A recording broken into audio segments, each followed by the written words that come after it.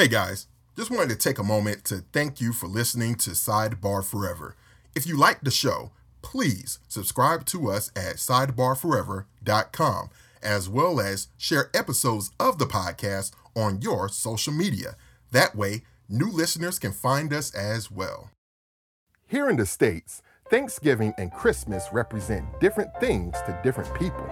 For some, they are joyous times filled with delicious dinners, decorations and presents, crackling fireplaces, and eggnog with a little something in it. For others, the holidays represent the stress of getting together with family, the rigors and expense of holiday travel, and seeing family members with whom one might have beef. So on today's episode, we decided to discuss those differences through the lens of a topic we're calling holiday movies. Now, you know the ones we're talking about. Everyone in the family convenes at the home of the parents, which happens to be large enough to accommodate 10 to 20 people. And inside, you got the grouchy dad, the meddling mom, sibling rivalry, the flirty aunt, the married couple in the family who are on the verge of divorce, the family fuck up, like the druggie or the criminal or the gambler.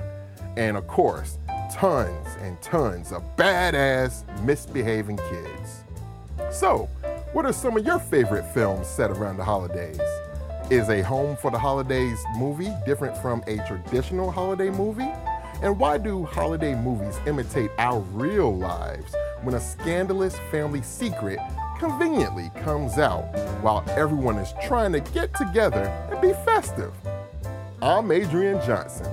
Dwight and Swain are sitting across the table from me, and we're all wondering who made the mac and cheese this year, because it's fire, as we have fun discussing holiday movies. Oh, and by the way, for those who celebrate them, we wish you all a very Merry Christmas and a Happy New Year. Like Adrian, like you were saying earlier in the conversation, having a little more time to kind of research this topic and really think about it and kind of see how I felt about it. One of the things that I came to realize, one of the things that I think that that was made clear is that holiday movies are not a genre. You know what I mean? You don't think so? You don't think so? Not really. So for instance, if you look at you're on Lifetime.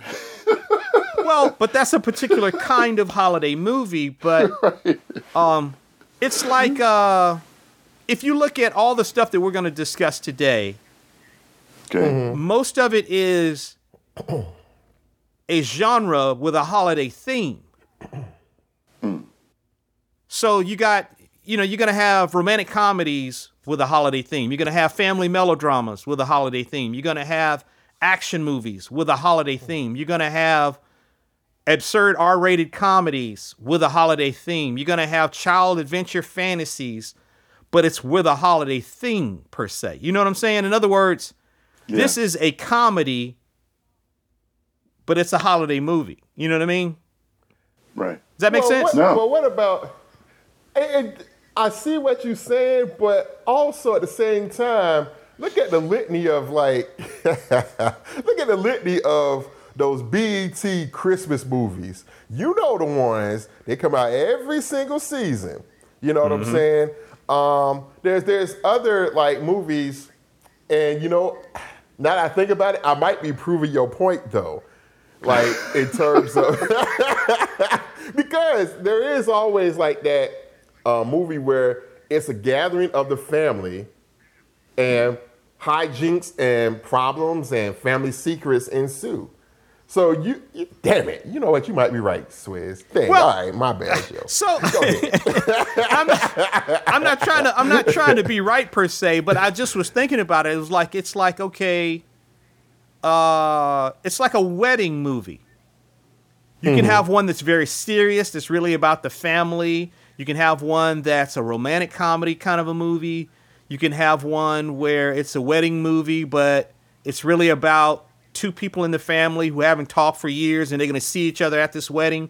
you're telling another story with the backdrop of a wedding or the backdrop of a funeral, death at a funeral or something like that. And so I just find that, and not just Christmas movies, because I do want to discuss, not even discuss per se, but I do want to mention that there are a very small handful of movies that are like Thanksgiving-centric movies. Not many, but they do have them. So, but do you guys have particular movies that you like to watch around the holidays, Thanksgiving and Christmas, that you watch annually every year, right around the same time? And I'm wondering if that's true for you. Yes, it is. I know for me, and in fact, I got to fire it up if I can find it on streaming or on DVD out of my collection. It's a Wonderful Life. Clarence! Clarence! Help me, Clarence! Get me back! Get me back! I don't care what happens to me! Get me back to my wife and kids! Help me, Clarence, please! Please! I want to live again! I want to live again! I want to live again. Please, God, let me live again. That's a given. That's like base level every season for me. I gotta watch it. Gotta watch it. And it's a once a year thing. You know what I'm saying? Now I know you would say A Christmas Story, but everyone's supposed to say that. It's on for 24 hours. Like Christmas Eve. It's just no, bruh. So it fits the genre. Well, it fits, the mode, but at the same time, it's almost like so ubiquitous. It's like a given. But I will say this too. When my daughters were younger, they probably don't like it anymore, but there used to be like a couple of holiday movies that used to come on like, Nickelodeon that we used to watch. Silly stuff. Like there was one movie called Santa Hunters. Totally silly. Oh my God, I want to see that right now. Yo, that sounds dope.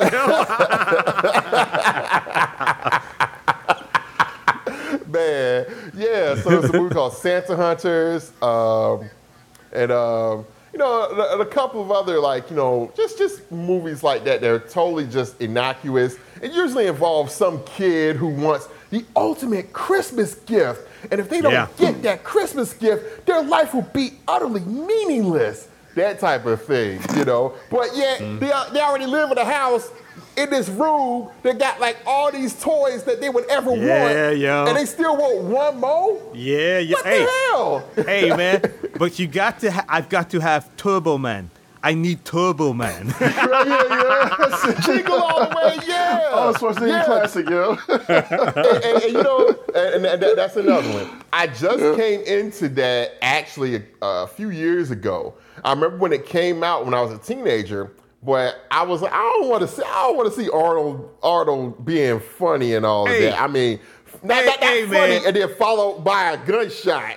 He can be funny, right, but it better be followed by a machine gun.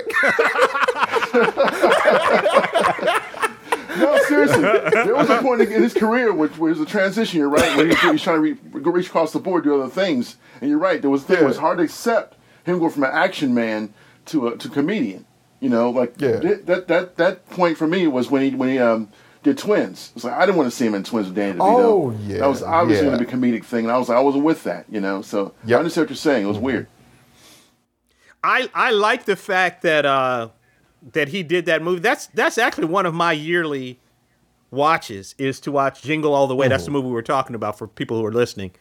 Jingle All the Way with he's in it. Rita Wilson, Tom Hanks' wife, is in it. She's been in a bunch of things. Sinbad is in it. And Sinbad, yeah. And Phil Hartman is in it as well, the late Phil Hartman. But that's one that I watch every year, and I really like it because he's so goofy. And I get what Dwight is pointing out is he had reached the point where he was trying to, and he's done it before. He's done it more than once, but Kindergarten Cop and other things where you don't want to just be seen as this one thing, and so you want to try other things.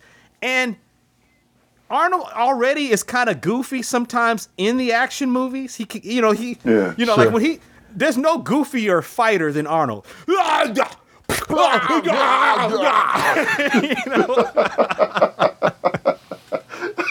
So I kind of bought him as that. I didn't really buy him as like the warm dad, you know, Jamie, oh, I got to get you the Turbo Man doll, you know. I didn't really buy him as as the warm dad. But my favorite part in the movie is when he's on the payphone, back when they had payphones, and he calls his house, and then Phil Hartman answers the phone. Merry Christmas, Langston residents. Hi, Ted? Howard, hey buddy, how's it going out there? Everything okay? Yeah, fine. Ted, I need to speak to Liz. Could you get... Oh, Howard, excuse me, but your wife's cookies are out of this world. What Who told you you can eat my cookies? I'm just helping Liz out a little in the kitchen. She's making up a storm here. Ted, I need to speak to my wife.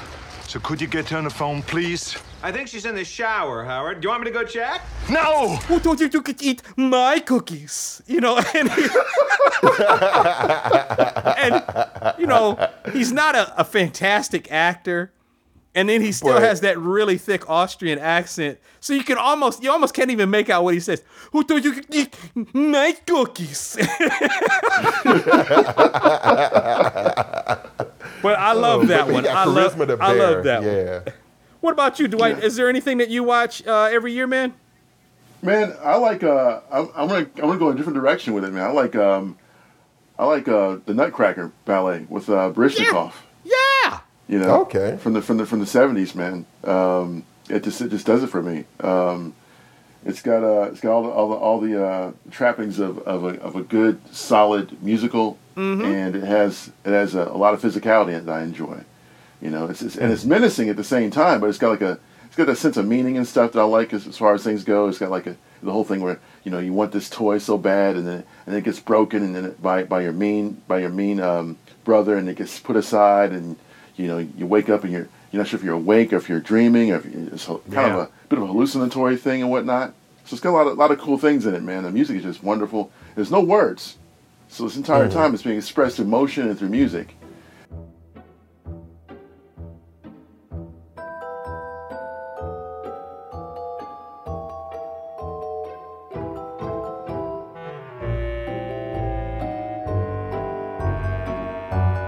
And I find it very relaxing and also in its own way, even though it's dated, the one I'm referring to in particular is dated. It's got Baryshnikov, of course, and it's got Kelsey Kirkland. Weird name, how she spells it. But she's got like a really strange and jaded past, man. It's really it's fantastic to watch because she was on top of her game with that. So was Baryshnikov at that time. And there's that battle between good and evil, which I'm such a big fan of, so it was all there in a nutshell for me. It really is like a holiday fever dream in a way when you're watching the Nutcracker. I remember back when Chris and I were first dating years ago, we went to see a performance of the Nutcracker at the Fox.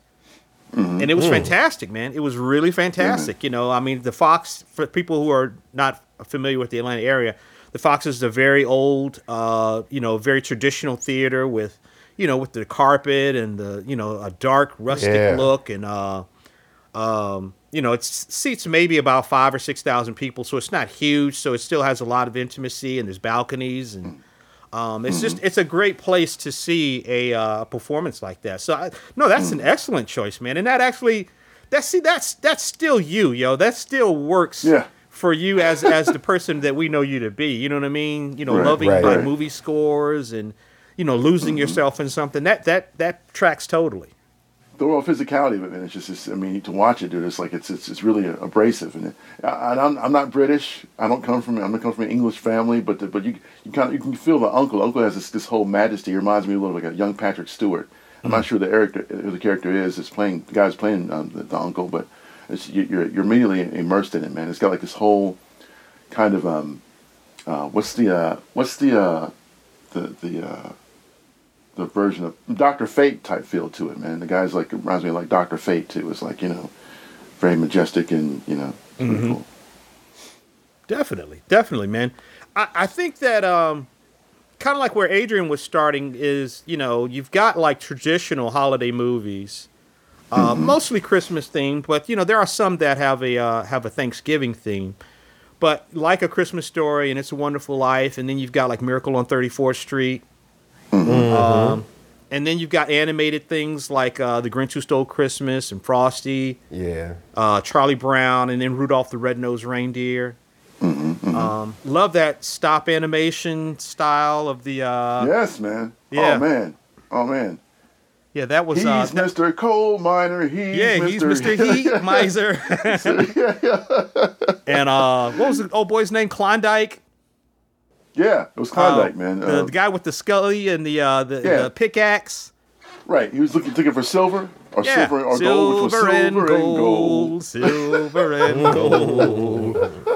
But all that stuff was great, and even the crude animation, which was a bug at the time when they did it, but after a while it became like a feature. It's like, oh, this has a certain charm to it that we all kind of grew up loving. And then you kind of move, it seems, into more contemporary times, like the 70s and the 80s and the 90s, with things like Scrooged.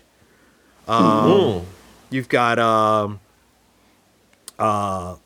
Jingle All the Way, which we mentioned, but the Santa Claus, those Tim Allen movies, which I think they did 3 or 4 of those. Yeah. You've got and one holiday thing. We talk about Thanksgiving. There's a movie with Holly Hunter in it called Home for the Holidays. Have you guys ever seen it? I've heard of it. Never seen it. Yeah. I've heard of it. Okay. Vaguely. Yeah, Holly Hunter's in it. I think it's not Dermot Mulroney. It's another actor who's kind of in his class. Robert Downey Jr. is in it. He plays like the younger brother. Okay. Dang. Yeah, and I want to say maybe I forget who else is in it, but anyway, it's a pretty good movie. Jodie Foster directed it. Okay. Oh, okay. Yeah. And another Nice. Thanksgiving movie that people don't think about: Planes, Trains, and Automobiles with John Candy and Steve Martin. Oh yeah. That is true. Yeah, that is true. Dang. Yeah, but so Two fuzzy pillows. Those aren't pillows. pillows. So what about the Falcons? What about the game? What about the game? You know what I mean? Start talking about game and stuff because they're trying to maintain their masculinity. Yeah. But I mean, there's tons of them, and like we were discussing earlier. Now, I mean, at first I was thinking of things that are genre mashups, but they're all to some extent kind of genre mashups in a way. So later on we get stuff like The Preacher's Wife and Family Man and Elf. I love Elf, man. You've got Surviving Christmas, The Christmas Chronicles with Goldie Hawn and Kurt Russell. Chronicles. Yeah, those are more modern. Those came out like in the last maybe 5, 6, 7 years, and they've done 2 of them. The first one I think was The Christmas Chronicles. It was just Kurt Russell, and then they said, "Hey, what if we cast Goldie Hawn as Mrs. Claus?" And they did it. Right. Oh, yeah. The one where Kurt Russell played Santa Claus. Oh, yeah. That's right. Yeah. Not my Santa. Not your Santa. I'm just kidding. Yeah, But actually, like a couple that I thought were really good and that were really entertaining, and I didn't expect to like them, was This Christmas. The Family Christmas is with Delroy Lindo and Regina King. Laz Alonso from The Boys, he's in it. He plays Regina King's cheating husband. Always got to be Of course. Idris Elba is the family member who's he's a gambler, so he's kind of like the black sheep of the family. And Chris Brown is in it, which really, he was the real black sheep of the family in real life, of course. Yes, exactly. But Surviving Christmas, that was Ben Affleck and James Gandolfini. You've got Love Actually, which came, it's like a romantic comedy, but a big ensemble.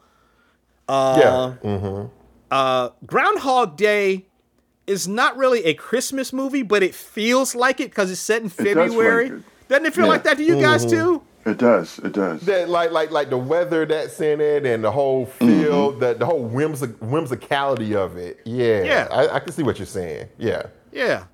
And And then, there's other animated movies. But so I wanted to really kind of ask you guys, what do you guys think of things that are seen as holiday movies, but really aren't like traditional holiday movies?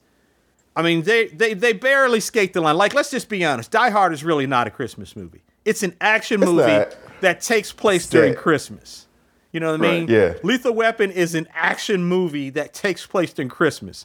Reindeer Games is a heist crime movie that happens to take place during Christmas. Long Kiss Goodnight, same thing. But what do you guys think about stuff like that? I got an anecdote for you. Okay. I think I mentioned this before, but I'll mention it again for the listeners. At my old job, I used to work at a law office, right? And one of the partners, who was an Italian American, he mentioned that every Christmas they would actually watch Goodfellas like it was a holiday movie. And I remember just thinking, I love Goodfellas, but I would not equate that to being a holiday movie. So the partner, he would say like, like the way that most people watch, a Christmas Story or whatever holiday movie, when my family and I get together, that's what we watch at Christmas. Like, damn. Okay. So just to your point, it's funny how, some films that either have just a smidge of a mention of Christmas or something to where the action takes place over that holiday season, they're instantly, labeled as, well, this could be a Christmas movie. Yeah, right. This too. You know what I'm saying? So it's funny how people, equate that, with just the bare mention of, the holidays in whatever movie. Mm-hmm. What about you, D? I think for me, it's like Seven Voyages of Sinbad. You know what I mean? It's one of those things we always got together and watched. Because it was a entertaining visually, and it was epic. And they were trying to they're on a journey. They're going someplace, and it was always interesting to see the diverse cultures and stuff. Even though they weren't necessarily accurate as far as the people playing the characters, weren't hardly of Middle Eastern descent. They were very much like painted up people and whatnot, and augmented to the character, the story. But it was very fun, man, and yeah. So they don't have to necessarily have to be like quote unquote Christmas movies with the tree and the tree lighting and things like that. Yeah. But yeah, I agree. There's room for a lot in terms of this, the overall motivation for that particular season. Now let me ask you this, D. Do you equate, like the Seven Voyages of Sinbad, just on a personal level, even though it isn't a holiday movie, it's something that evokes that memory of, the holidays for you, and that type and of childhood way. too, Mm-hmm. Yeah. Very much so. Yeah. Okay. Yeah.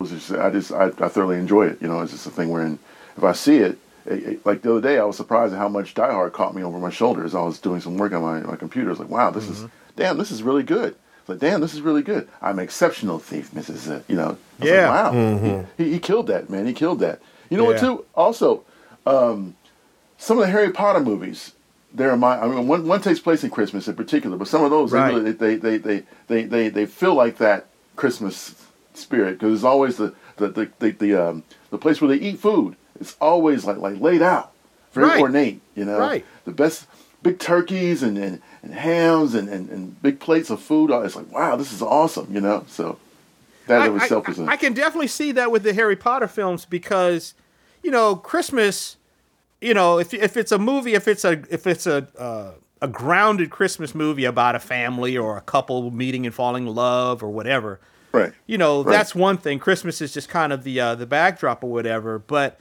if it's like a fantasy Christmas movie, like, Miracle on 34th Street, he really was Santa Claus, or something like that, like what you're describing. Harry Potter it's a movie about magic and about sorcery and about, childhood. What if I was the most powerful, or what if I was the greatest, or what if I was more than what I am?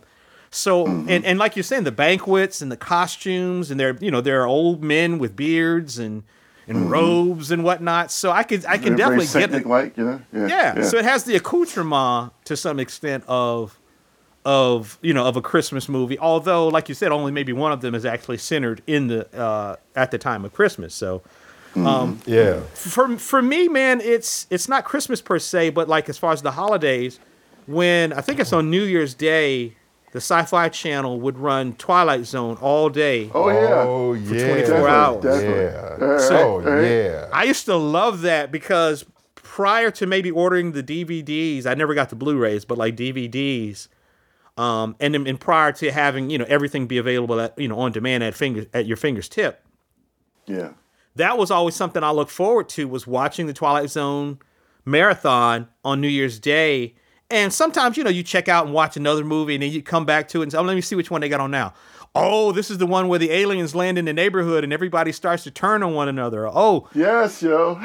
This is the one where the aliens are feeding they're going to eat the human beings and they're inviting them on the ship and it's a cookbook. It's a recipe. Don't get on the ship. It's that one, Right. All of them were so not all of them, but a lot of them were so great. So that's kind of something where it's not really Christmassy or New Year's per se, but I associate it with New Year's, and so I love it specifically at that time of year. What about because this is something that popped up. I guess they've always done it going back to the 80s, where you got something like Trading Places, which is an R-rated comedy. As R-rated as it goes. There's titties in it. Eddie Murphy uses the F word. They use the N word. I mean, it is an R-rated comedy, but it's still very funny. And it is still fun to watch around December because of the Christmas backdrop, with Winthorpe what's his name? What was the butler's name? What was Denholm Elliott's name? Coleman. Yeah. Coleman. Yeah. And what was Eddie Murphy's character? Was it Mr. Valentine? Reggie Valentine? Yes, it wasn't Reggie Valentine. It was Reggie Hammond in 48 Hours. It was right. There you go. Yeah. Right. Billy Ray Valentine. Billy Ray Valentine. Billy Ray. Yeah. But even going back to that, but then later on you've got Bad Santa. You've got A Very Harold and Kumar Christmas, which is basically like a stoner movie, but set in Christmas. You've got A Medea Christmas. Oh, okay. Hallelujah. But what about stuff like that where you've got hard R, and there's other ones too. Knives Out is like a mystery. The Night Before with Seth Rogen and Anthony Mackie, and I forget who else is in it. And an Office Christmas Party, which is actually not a bad movie. It's not great, but it's not bad. Where it's like an office Christmas party, we spend all this money, and it just goes way out of control. You look at this movie, you're like, okay, there's no office Christmas, no company has ever spent this amount of money on a Christmas party. Right. This is like $100,000 or something, or $200,000. It's just incredible, just ridiculous. But what do you guys think about stuff like that when you see it? Does it feel Christmassy, or does it just feel like, this is just an R-rated movie? It kind of feels like a little bit of both. But I think because of the season, though, you do find yourself more open to want to be entertained and want to laugh. You know what I'm saying? Especially if you can watch that in the company of others, who are going to get those jokes and stuff. You know what I'm saying? Right. Yeah. Right. A lot of that stuff, came out when I was much younger. So I felt like I was more open to a lot of that, certain brand of humor, scatological or whatnot. Because for whatever reason, fart jokes and all that stuff are replete in Christmas movies for whatever reason. The incontinent. Older relative who's always farting and all that stuff. That's a trope. That's a tradition. That macaroni and cheese backing up on me.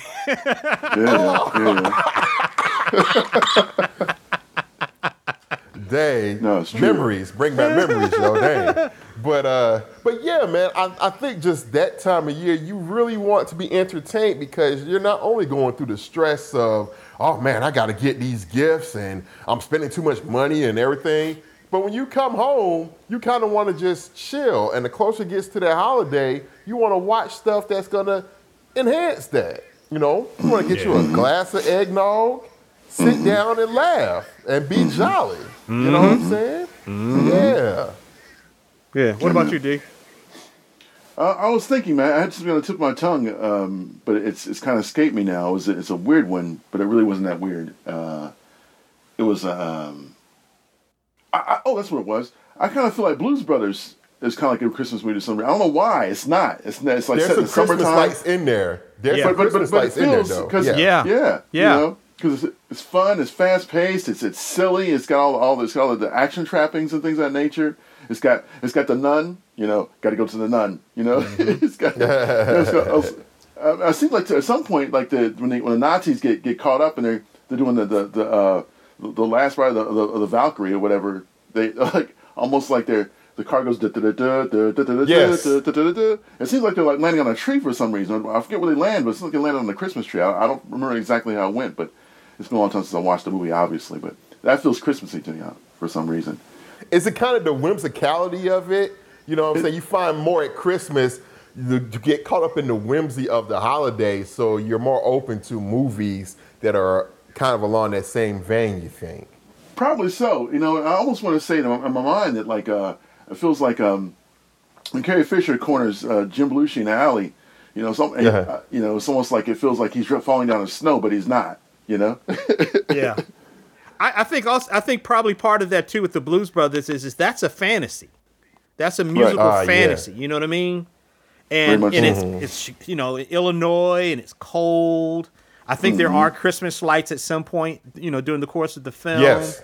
And it's also a story about redemption, which is something that pops up in like It's a Wonderful Life, I guess, which I've never actually seen all the way through. I think did we talk about that before? Yeah, we did. Yeah, I haven't either, man. So Adrian is making the gas Adrian's face, yo. incredulous face, yes. Oh, man. Bro. Oh, go ahead. I'm sorry. Well, you know what it is? Because I started watching it in the beginning, and it's not the same film. Like, it changes. Like, in the beginning, it's like this strange, like, humdrum type of, you know, George is lamenting, and also in the middle, it switches, and it's like, okay, before I know it, like, I've nodded off and missed some of it, and I don't get back into it. No. It gets not incredibly dark, but it goes to a dark place.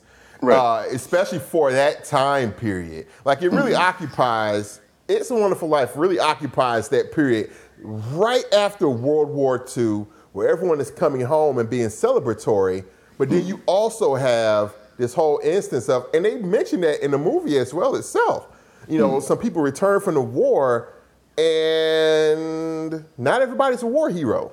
You know what I'm saying? Yeah. It's like George missed his chance to go out and serve his country because he had to stay back and handle the family business. You know what I'm saying? But his brother went off and became a war hero, and now he's coming back celebrated. Like, it's a lot of levels to it. You know what I mean?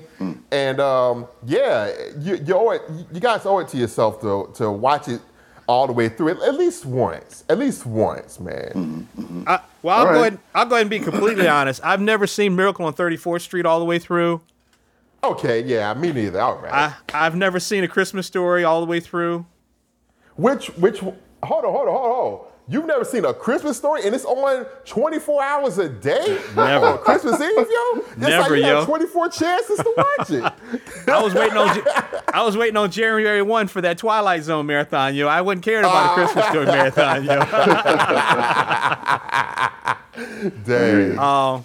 And as it relates to those traditional movies, my favorite has always been The Grinch. Yeah. That's just absolutely. I just think that's just like a perfect animated Christmas. You know, what is it? 22, 21 minutes long. Is it Boris Karloff who's narrating it? Yes, it is. Yeah, you know, and Yes, it is. they want their pie and their cakes. And the Grinch came up with a scheme. I'll steal Christmas. You know, oh, it's just fantastic. And those songs, oh my Yeah. God, the song, you're a mean one. Mean one, Mr. Grinch. Yes, sir. I wouldn't touch you with a man. 39.5-foot pole. Now, let me ask you this: do you? Dr. Seuss. I hope I'm not too old for this, but you know, with the Grinch, man, I do find myself every time I watch it, I will tear up just a bit near the end, where his heart. Yes. You know, his heart starts to well. Yes, dog. I'm like, Yes. I don't know. It just touches something really elemental and fundamental about breaking through and about the power of love and you know, just yeah. I'll admit it. I really do find myself tearing up, you know, at that part because it's like, yeah, that's the Christmas spirit. That's what Christmas should do. It should transcend all the gift giving and all the hustle and bustle to this is why supposedly we celebrate the season. Yeah, just really nice. I Yeah. absolutely get misty-eyed every single time. Yeah. I remember it happening when I was a kid, and it's happened to me as I've been a young adult, and even now, because like you said, you know, it's this idea that he was one way, and then he realized the error of his ways, and he made change. And you know, Right. and he thought about someone other than himself, and it's just a beautiful, simple narrative, and it just gets right to it. I love it, and I detest that live action horse shit. I detest it. I discard Yes. it. I shit upon it. I cast it out. That's the way you do it. That's it. You know? But Yeah, man. But yeah, man. As far as the action theme, the action movies with a holiday theme, have you guys Yes. ever seen Reindeer Games? Man, I avoided that bug, yo. Come on, Ben Affleck. Isn't Clarence Williams III in it? Yes, Clarence Williams III. That's what I thought. And then it's directed by John Frankenheimer. So you're like, damn, it should at least be kind of good. But I was like, no, bruh. And that's that weird period for Affleck where he was making some wrong choices, yo. Yeah. Reindeer Games, Jiggly. Changing just lanes. no. Yeah, like, no.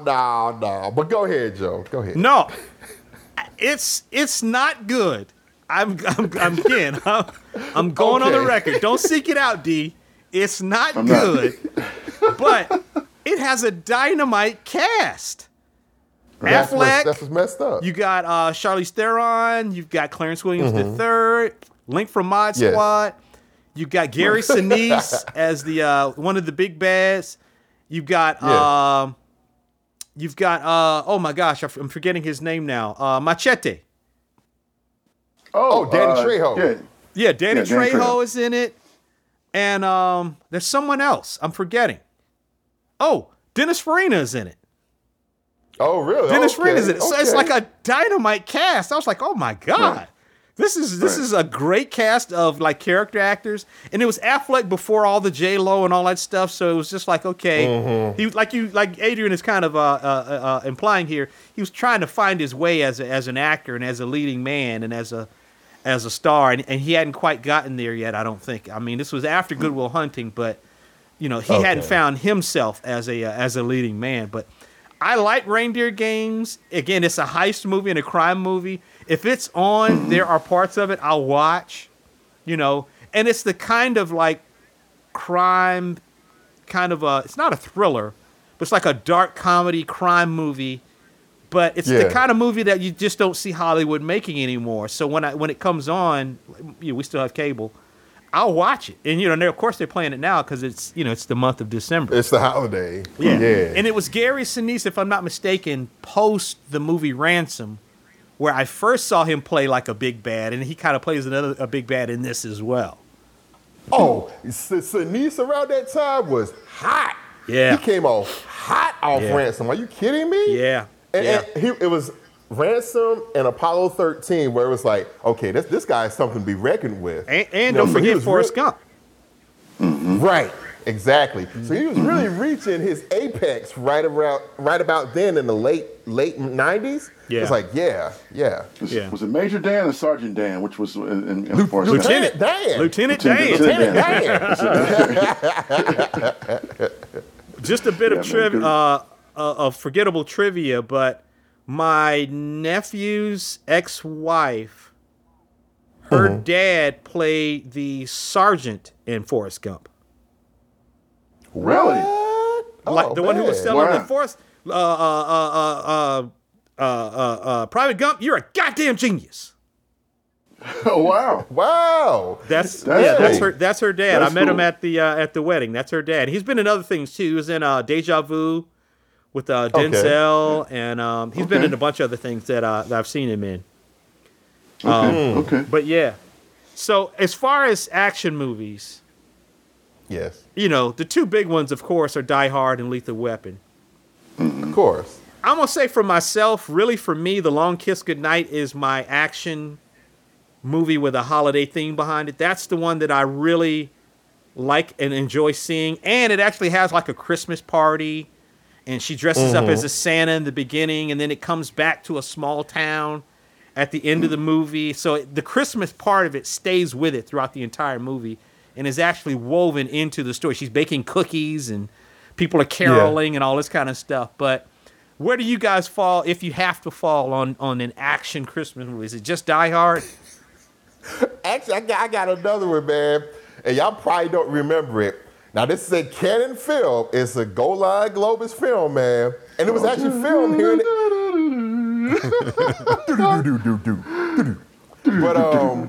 it was actually filmed here in Atlanta, man. Okay. Invasion USA. That Chuck Norris movie. That's interesting to say that, man. Go ahead. It takes place during Christmas. And in fact, there's a neighborhood out there by Hartsfield Airport, now Hartsfield-Jackson Airport, that was due to be like demolished.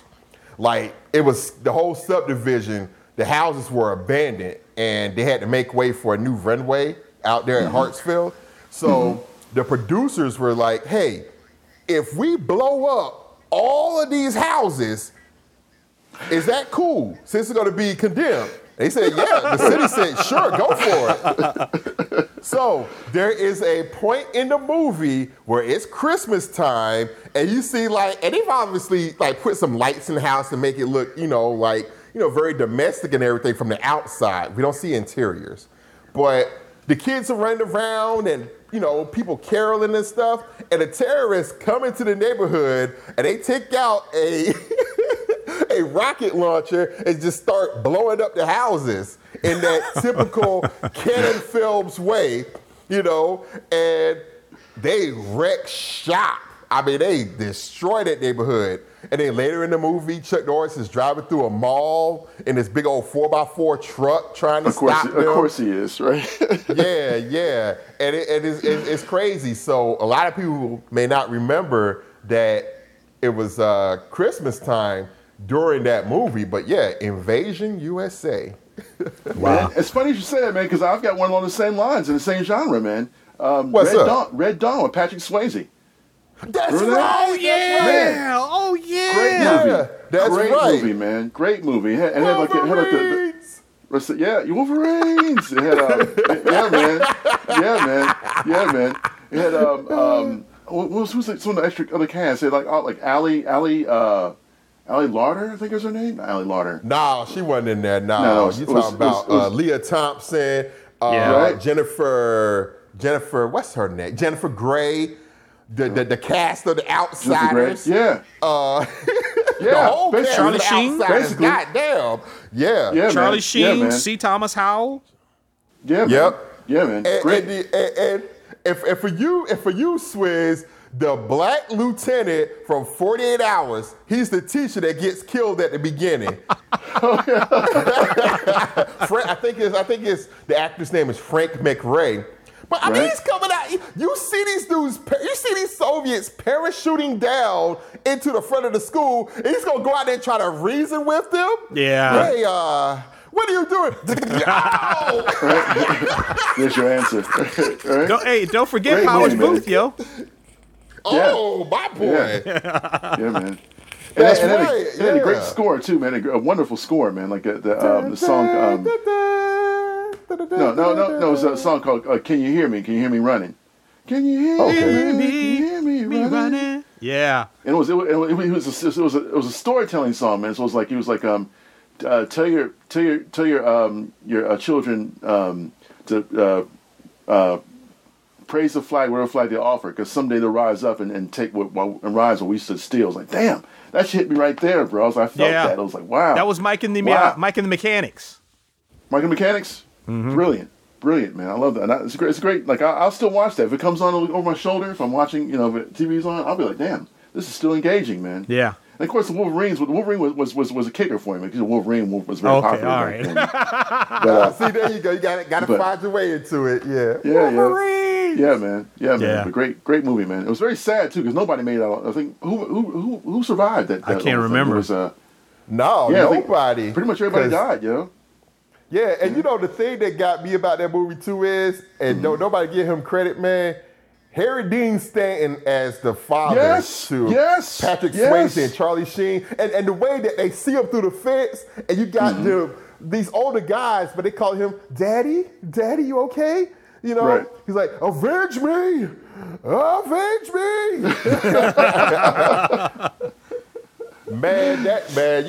That kind of dystopic view of America juxtaposed with like the holidays, and the movie ends with those brothers on a playground as if they were little kids again, but they're being closed in on by the Russians. Right. You know what I'm saying? Yeah. Hey, that whole dystopian view that you're talking about. Of course, it was directed by John Milius. Of course. Oh. Yeah, who wrote the first two Dirty Harry movies, which we just recently did a playback of for the 50th anniversary, and also like Apocalypse Now and Conan. That's Conan, right. The Barbarian, the original, Yeah.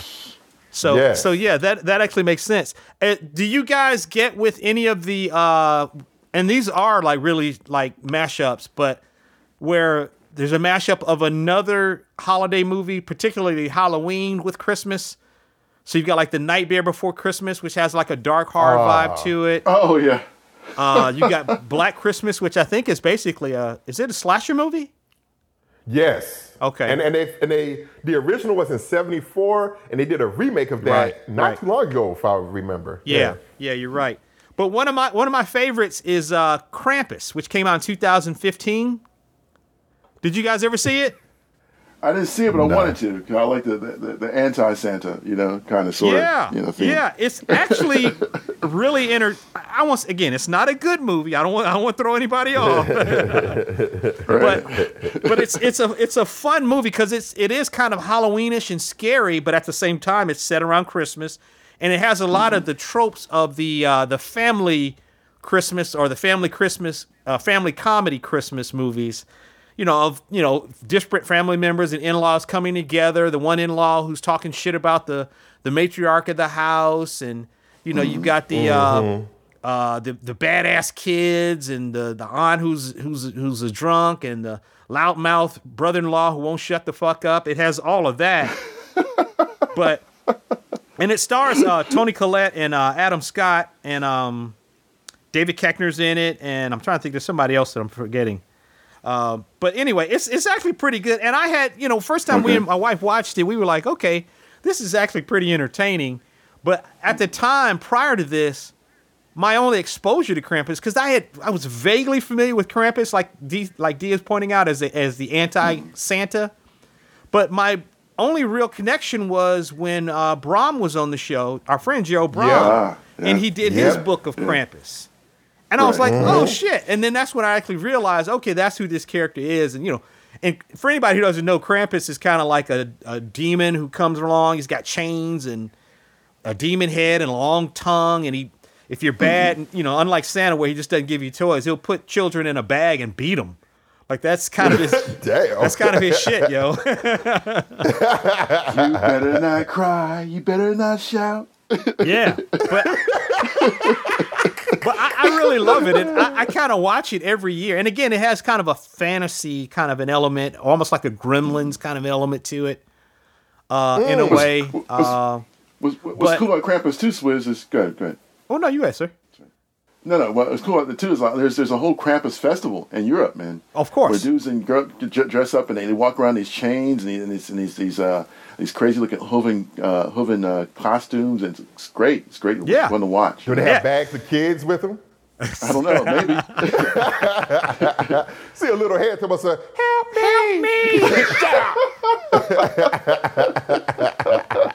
If anyone Googles it, you can see video of it, and like Dwight is saying, it really is amazing because they put a lot of work into the costumes and the puppetry. It's really fantastic to behold. But mentioning that, so let's talk about the family drama or the family comedy Christmas movies, your Home Alones, your Home Full of Holidays, your This Christmases.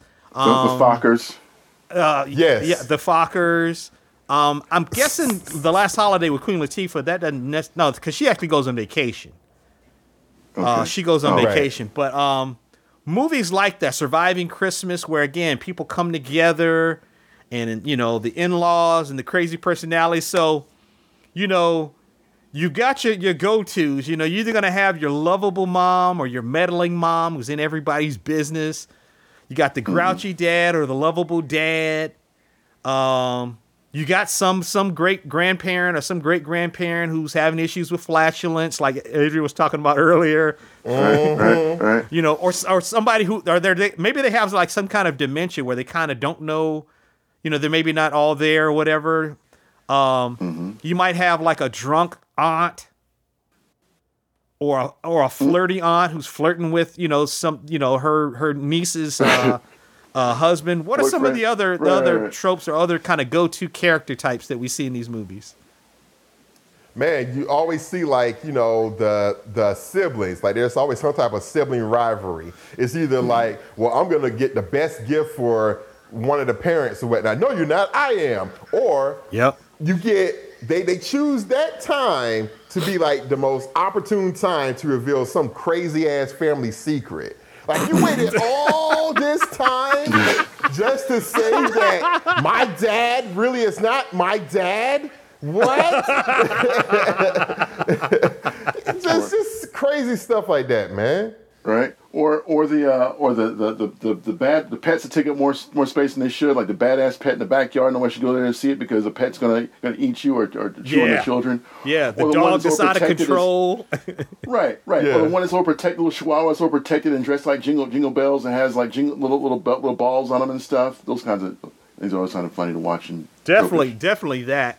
Another one is like there's usually like a couple in the family who's on the verge of breaking up and nobody knows. Right. But my favorite trope of all is the family fuck up. You know, the black sheep of the family. And sometimes it's not even in a holiday movie. It's just in family movies where, you know, they're a drug addict or a recovering drug addict or a recovering alcoholic or an active alcoholic. They're a gambler. A cheater. They're a cheater, or they've got a prison record and nobody trusts them. Right. You know, people hiding their person and shit. You know, usually that happens. Even in like the movie Soul Food, which is not a Christmas movie, but like their cousin was a stripper, and then she ends up having an affair with old girl's husband, Michael Beach. Yeah, you know.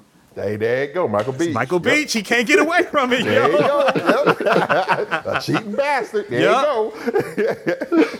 But Adrian, before we started recording, Adrian sent over a meme, and it's a meme of the house from Home Alone, and it's the one that a lot of people have seen. It. What does the caption say, Adrian? Man, let me break it up. It says something to the effect of, you know, like once a year, I always wonder how and what Kevin's dad did to afford this house and to be able to take 9 people to Paris. Yeah. Don't forget, he took his whole family and extended family to Paris. And they have like this big ass house that looks like, you know, the Biltmore Estates, you know? Like, what? And then that brings to mind though. Okay, as big as that house was, them things should have been got in. You know, there's no way Kevin McAllister was going to be able to cover that whole house like he ADT or something. I'm sorry, yo. You deserve to have a bowling ball get dropped on your head if you're getting outsmarted by a 9-year-old. Yeah, exactly. Yo. I'm sorry. Yeah, yo. You are exactly right. You are exactly right. I was going to say what was funny about those Home Alone movies is, man, they hit at the right age for me. I was 11. Well, no, actually, I was 10 when it came out, 10 or 11. And man, the fervor over those Home Alone movies is crazy. You know you've made it. You know you've made it when it's released on VHS and it's sponsored by Pizza Hut, sponsored by Pepsi. You know what I'm saying? You know what I'm saying? But those Home Alone movies, especially that first one, oh my God. I mean, not only did it make Macaulay Culkin just a superstar, but just that movie was a phenomenon, you know? And it really launched a whole subgenre in itself, if you will, of, you know, kids being mischievous, but using that mischievousness to thwart some type of, you know, evil or something around the holidays. Yeah. Or to use that mischievousness to prove there is no Santa, but then they find out that Santa really does exist at the end. You know what I'm saying? Right. Yeah. Yeah, man. It was fun stuff, man. It was definitely fun stuff, man. I mean, it's one of those. It brought back a lot of the physical humor to comedy. You know, like as much as you know, this was like horrible stuff happening to these guys. It's like they deserved it because you came into the house that you didn't belong into. You know. Yeah. And you belong, and you're kind of concerned about a little boy being there by himself. You really felt the Kevin character, man. You know, so it was awesome. I enjoyed it. Fun stuff. Hey, yo, if they made Home Alone today, that movie would be 5 minutes long. Yeah. That's it.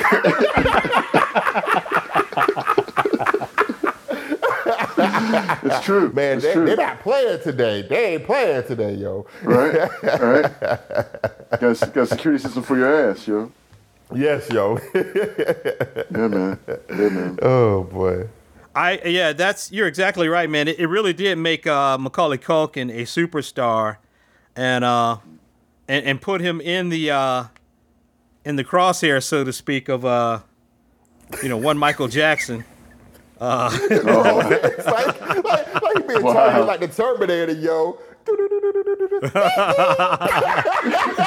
Hey, man. Right. Macaulay, can you come out and play? Mike was known to be hanging out with little boys, yo, between Gary... Wow. No, Emmanuel Lewis, remember? Yeah, That's right. Yeah. All that, bro. Yeah. So, but yeah, you're exactly right. And like you said, that's another trope, too, is to have this big old house that's big enough to house, to accommodate, 10 to 15 to 20 people. So everybody's got money. So that's kind of another thing too, is it inherently kind of suggests that everybody is well off, or everybody is kind of middle to upper middle class to even beyond, so to speak. Right. Yeah, like you ain't never gonna see no Christmas movie set in like an apartment complex, yo. Well, I good times, yo. I take that back.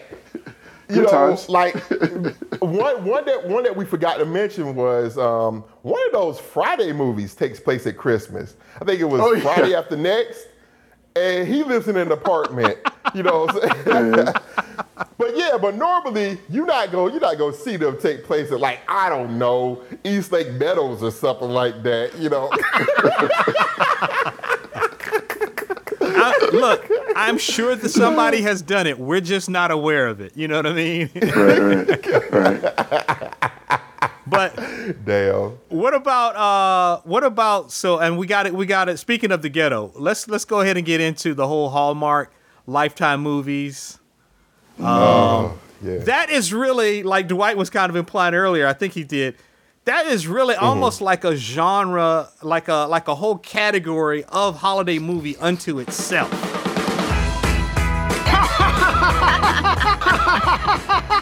It sure is great having it all. Right? I have everything I want except love. But there are so many eligible men in New York. Yes, but I am no New York supermodel. You see, I am just attractive enough to catch the eye of somebody in this small town. That's true. I did see Steve Borgaloogie today. He is cute. He sure is. But he is broke. No, he isn't. What? He invented the internet. Wow, now I am attracted to him. Right? But I called him broke to his face. How do I win him back? Probably a grand gesture that could be the climax of this movie. Okay. To where, Yes, it is. You know, Yes, it is. my wife loves those movies. I think our friend Janet Schroeder, I think she's a fan of those movies. I think I saw her post on her social media that she likes those films. But Yeah. they don't even Those Hallmark try with moments, the yeah. story. As a matter of fact, just here you go. Just to give it to you.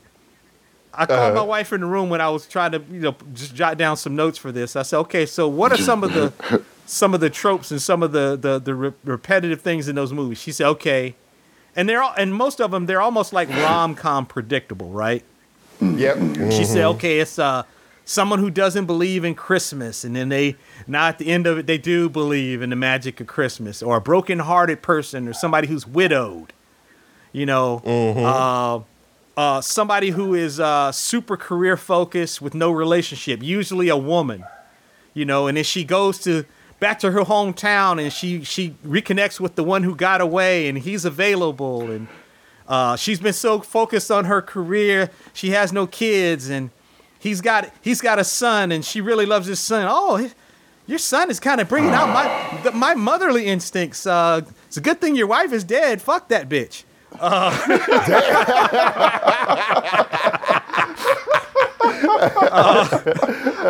Or some city person visits the most Christmassy town you've ever seen, like on a postcard. It's just like, welcome to Miners Hollow, where we celebrate Christmas 2 months out of the year, not just in December. Or somebody gets snowbound or trapped because of the weather in a Christmas town. The other one she said was like two people who really hate each other, and the Christmas situation throws them together. Okay. And then they fall in love. It's like, okay. Mm-hmm. But Yep. plenty of people have made these movies. Yeah. You know what?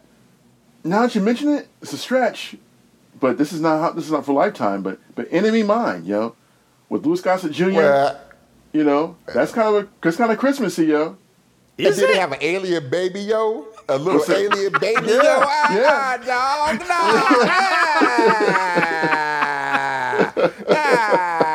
Did they have some space frankincense and myrrh, yo? Did the three wise aliens show up, yo?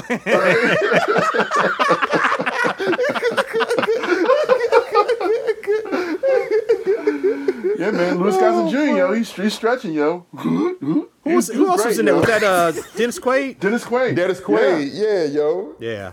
Quaid.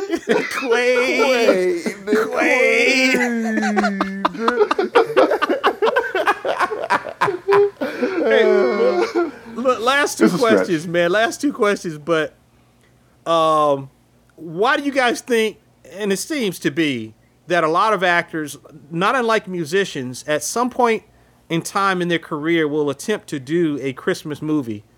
In the same way that singers and bands, at certain levels of mainstream popularity will attempt to do a Christmas album. You know what I'm saying? Like we see, like you all, I mean, I'm sure Chuck Norris didn't think Invasion USA was a Christmas movie, but, we see Arnold making a Christmas movie. We essentially see Ice Cube in Friday After Next make kind of his version of a Christmas movie. You see Reese Witherspoon made one. Vince Vaughn, they made one together.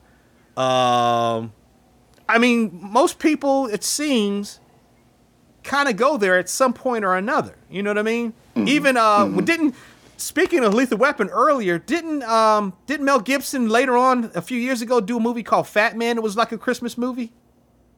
That's right. Yeah. Yeah. Mm-hmm. Yeah. But why do you think that they all kind of seem to want to go there? Posterity and tradition. Americans, we love to mythologize posterity and tradition. So if you have something that can be readily trotted out during that season, like, you know, for good or ill, that Mariah Carey song, you know, that you hear everywhere during the holidays. I like that song. All I Want for Christmas. I don't want a lot for Christmas. There is just one thing I need. I don't care about the presents underneath the Christmas tree. I just want you for my own. Yeah, and why do you like it? Because it's a good song to some people, but also it's because now that we've heard it so much, it's become a part of the tradition. It's evergreen for that time of year. So it doesn't hurt for, you know, these actors and personalities to have something that people can point back to that, you know, evokes a positive feeling, you know, even if it's just for that one time of the year, man. You know what I'm saying? Yeah. I got one for you guys. It's gonna be funny, man. It's gonna set some people off and raise eyebrows. But they can pretty much agree with it as far as how bad it was. Sometimes that doesn't work. It works in the opposite manner, like a Star Wars Celebration Holiday Christmas special. That is legend.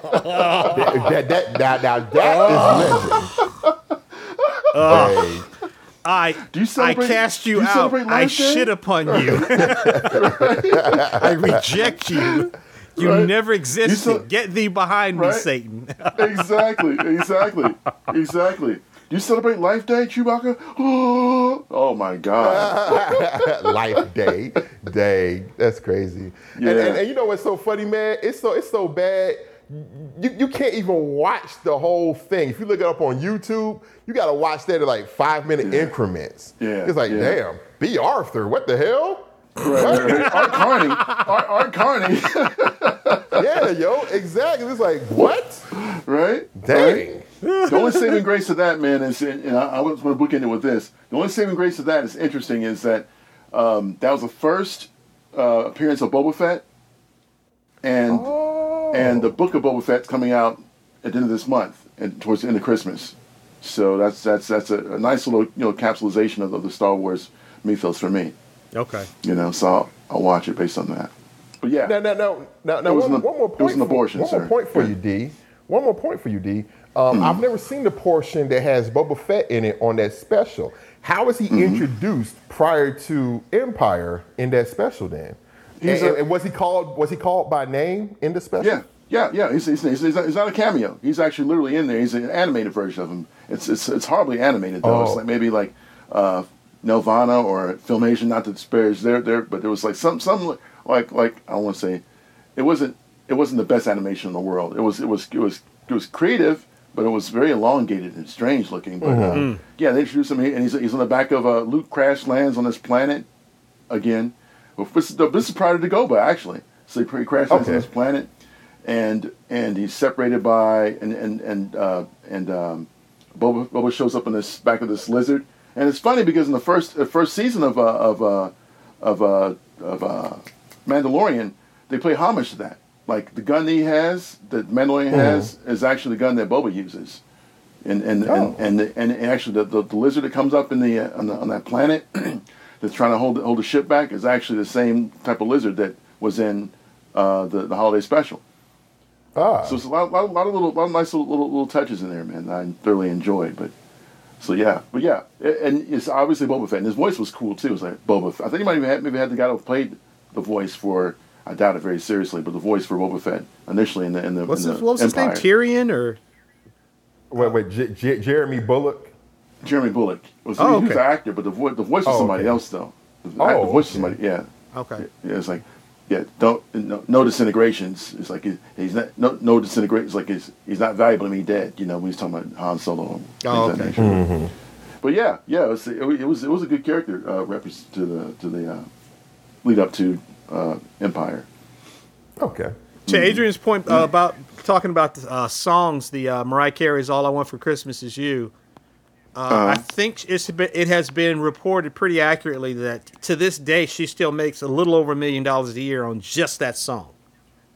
See, just that song, she makes $1 million a year, and this is somebody who's got tons of hits, but just that one song generates $1 million a year in royalties to this very day. And and the song came out in the '90s, so this was it came out over 20 years ago. But a funny anecdote is there's a movie, and it actually is set around December. It's not a Christmas movie, but it's called About a Boy. And it stars Hugh Grant and Rachel Weisz. And it's about this older man who befriends this kid and his single mom. Toni Collette plays his mom. And it's really about them both learning how to kind of grow up. But Hugh Grant's character is kind of a cad. He's scamming on single mothers, and he acts like he has a child so that he can date them and then bed them down. But bed them down. As it relates to the Mariah Carey bed thing, you down. As it relates to the Mariah Carey song, he's an orphan. Both of his parents are deceased. His father was a failed songwriter who wrote a very popular Christmas song called Santa's Super Sled. And they play it every year at Christmas time. And he lives off of the royalties from that song. He makes enough money off of that song that he lives off of the royalties and lives a good life. But he doesn't have a job. He's never had a job. He's never worked a real gig. And so he's kind of an empty person. But it's really interesting that was the ploy that and I actually read the book, but that was the ploy of or the plot of it was that he was actually living off of the royalties of one successful Christmas song, and was living basically a 6-figure lifestyle, with no end in sight. So that's pretty cool. Yeah, that's pretty cool actually. I remember seeing that movie, man. That was one of the lines that got me, man, at the time when he was talking to his sister. Or somebody that he knew. Was he a single child? I forgot what he was. Was he a single child? He didn't have any siblings. He might have been talking to Toni Collette, who was the mother of the kid. And the kid in the movie who plays her son, who becomes friends with Hugh Grant, he is the actor who played the Beast in the later X-Men movies, like X-Men First Class and all that stuff after it. The dark-haired kid with the glasses. Yeah. Okay. That's him. He's British, and he plays he was a child actor in this particular movie. Okay. Okay. Yeah, man. He has some foul lines in there, man. I remember very, very, very, very, very well. It's like what am I? It's like I'm not going to be a uncle to her. It's like when she gets to be older, I could shag her. Small. Yeah, exactly. Talking about his niece, yo. Like what the hell? Yeah, like, damn, he was a real womanizer and a cad, but it's a very good movie about a boy if you've never seen it, and terrific soundtrack. Yeah. All right, so the last question would be let's all share a specific Christmas memory from years ago. Doesn't have to be childhood; it can be childhood. But from years ago, and I'll let whoever wants to start. I'll let you guys start. Well, back in the 70s, I've always been a big science fiction fan. There was a really cool TV series on called Space 1999, and they had these wonderfully designed ships called Eagles, capsules and all that stuff. And I kept asking for it. I didn't know if I had it or not. And you as a kid, you would gingerly try to tear the wrapper to see what was inside of underneath the tree. Yeah. And I did it, and I tore it. It's like I still couldn't tell because it was on the end part. You don't want to be obvious with it. You want to be very secretive, so because if your parents catch you doing this, like, I'm gonna take it back. You're not getting it. Yeah. So I saw it, and it was a really nice scale. I mean, I got Christmas morning. I got up early and I opened the present up and put it in, and they're like, hey, just wait for a while. We put it together. but I didn't want to wait. So I got up, right? So I got up. I was reading the instructions and stuff. It was pretty easy to assemble. But I got up and I there was some side decals, very important side decals. Like if you remember anything about the Space 1999 ship, it was like a lot of white space with like black decals. Mm-hmm. So on one of the pods that had one of the landing pods that had the downward gear extension on it had some retro grade thrusters on the side, retro thrusters they used to call them on the side of it. You know, it's one of those made up science fiction names. And sound good to me. Space, but it required a decal, required a bit of precision. So my dumb young ass, instead of me taking the time to read the instructions, I went ahead and put the retro thruster on it before I put the decal on it, and then it wouldn't come off. So I had to break the decal up into sections, piece it around the area, and I was upset about it. Man, my father was, well, you shouldn't have touched it. You know, I told you to wait until I got up to help you put it together. You know, but you didn't do it, so this is what you get. So yeah, that was but still, it turned out great. I love the toy forever. One of the things it didn't do on the movies, which is kind of in the actual TV show, was great, was that the rear thruster that attached to the Eagle could be attached to the front of the ship as well. So it made this really cool capsule that you could put the characters and figurines inside. And it was an intricate piece too, man, for that time, because you could actually fit the characters, the little maybe like 1/8, or they were like like maybe 2-inch action figures inside too. And it came with all 3 main characters, which is cool. Like usually after Star Wars came out, everything became a marketing masterpiece where they wouldn't give you as much, so you had to buy sold separately these items. Yeah. But, that was always the tagline. Something sold separately. Sold separately. Right. Batteries not included. Yeah, man. I remember playing with that toy to death, man. I loved it. It was awesome. It was a great memory. So. Man, I remember as a kid, we lived in south side of Chicago on Vernon Avenue. And what now, when I go back, is a very tiny house that my grandmother owned, and we lived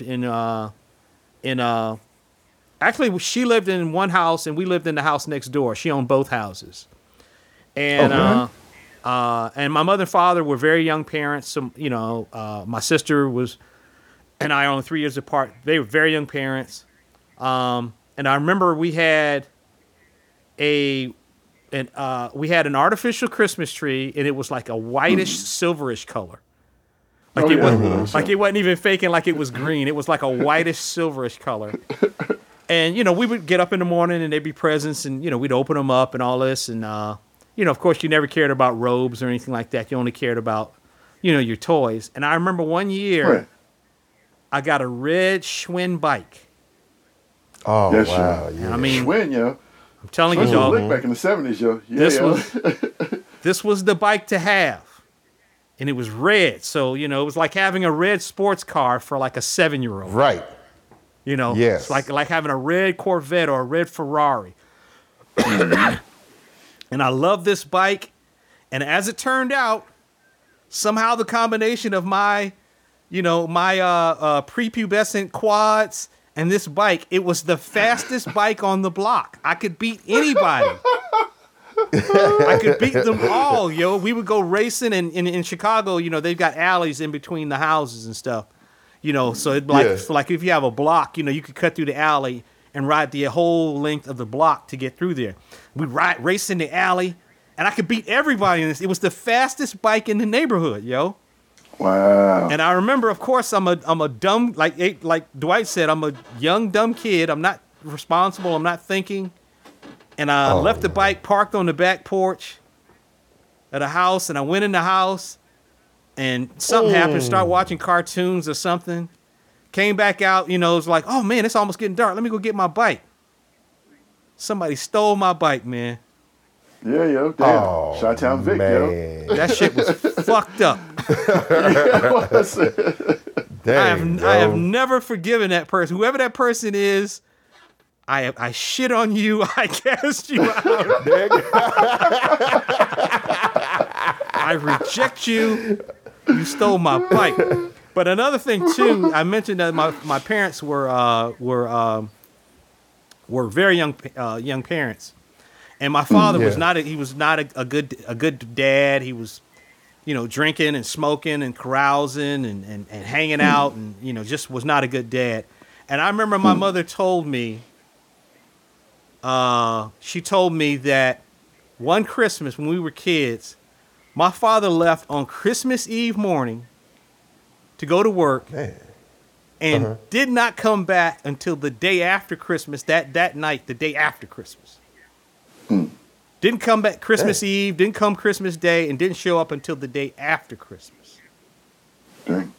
And my grandfather, my mom's dad, who in many ways was my hero as a kid, he had to come over on Christmas Eve and help her put all the toys together so we would have toys in the morning. So anyway, but that's a really distinct Christmas memory I have is that red bike, that red Schwinn. And like Dwight said, for anybody who knows, the Schwinn was the thing, yo. Schwinns. The Schwinn was the thing. Yes. When you hear Warren G say in Hey DJ, I jumped on my Schwinn and then nodded to the homies, all right then, that's what we did. Right. That's it. That's what you did. Yeah. Oh, man. I think I was still kicking the big wheels back then. Yeah, I was the big wheels and the damn what was that? The green machine. I had a green machine, yo. Yeah, the green machine. The green machine, yo. I had a big wheel. Big wheel. Yeah. Oh man. As for me, man, a very distinctive memory is when we moved from East Atlanta to actually out to Decatur, out in the suburbs when I was 10. Straight from the deck, yo? Straight to the deck, yo? Yeah, straight to the deck, you know what I'm saying? So just coming from, living in apartments all my life to going out to the suburbs, and that was our first house, our first real house, you know what I'm saying?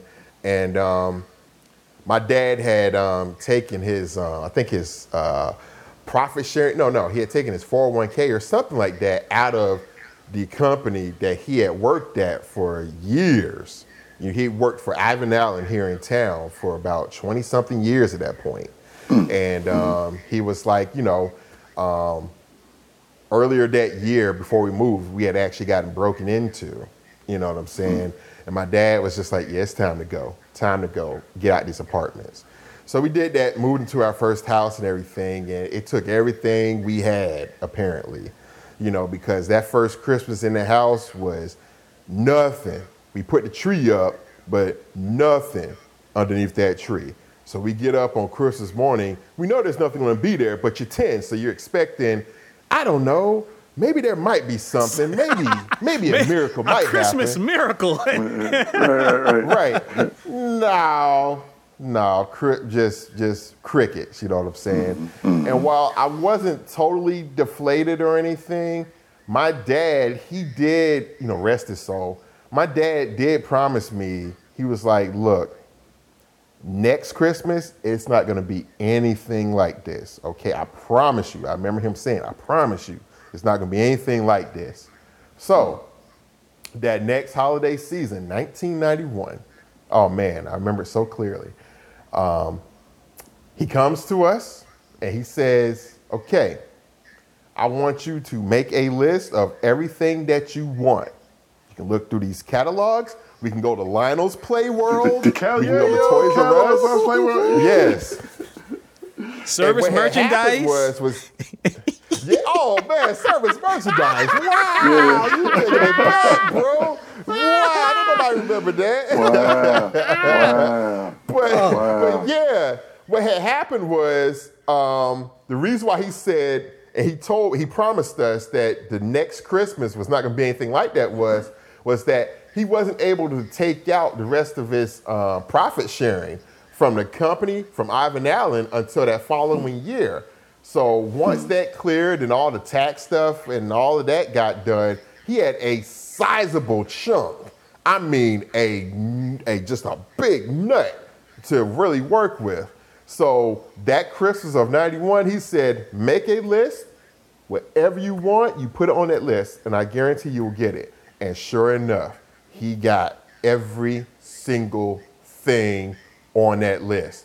To this day, he got me a Terminator 2 board game, which I still have.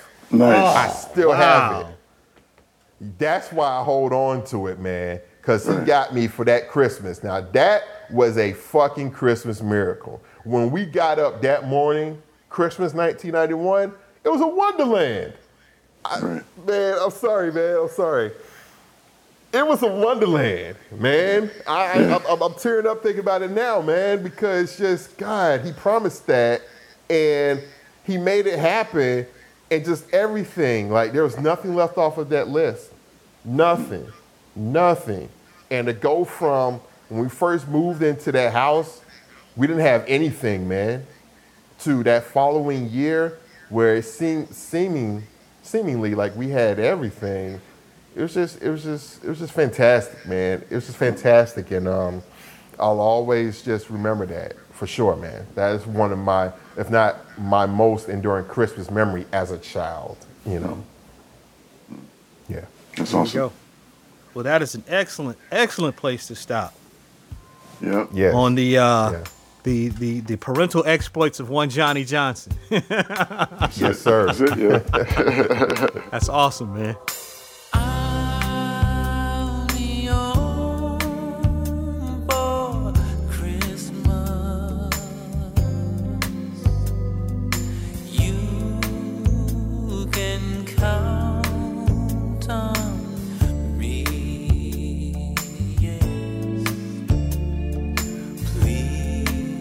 That concludes this episode of Sidebar Forever, hosted by Dwight Clark, Swain Hunt, and Adrian Johnson.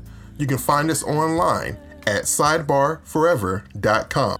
Any emails or questions can be directed to us at sidebarforever@gmail.com. And also, subscribe to us on social media. You can find us on Facebook, Twitter, YouTube, and Instagram.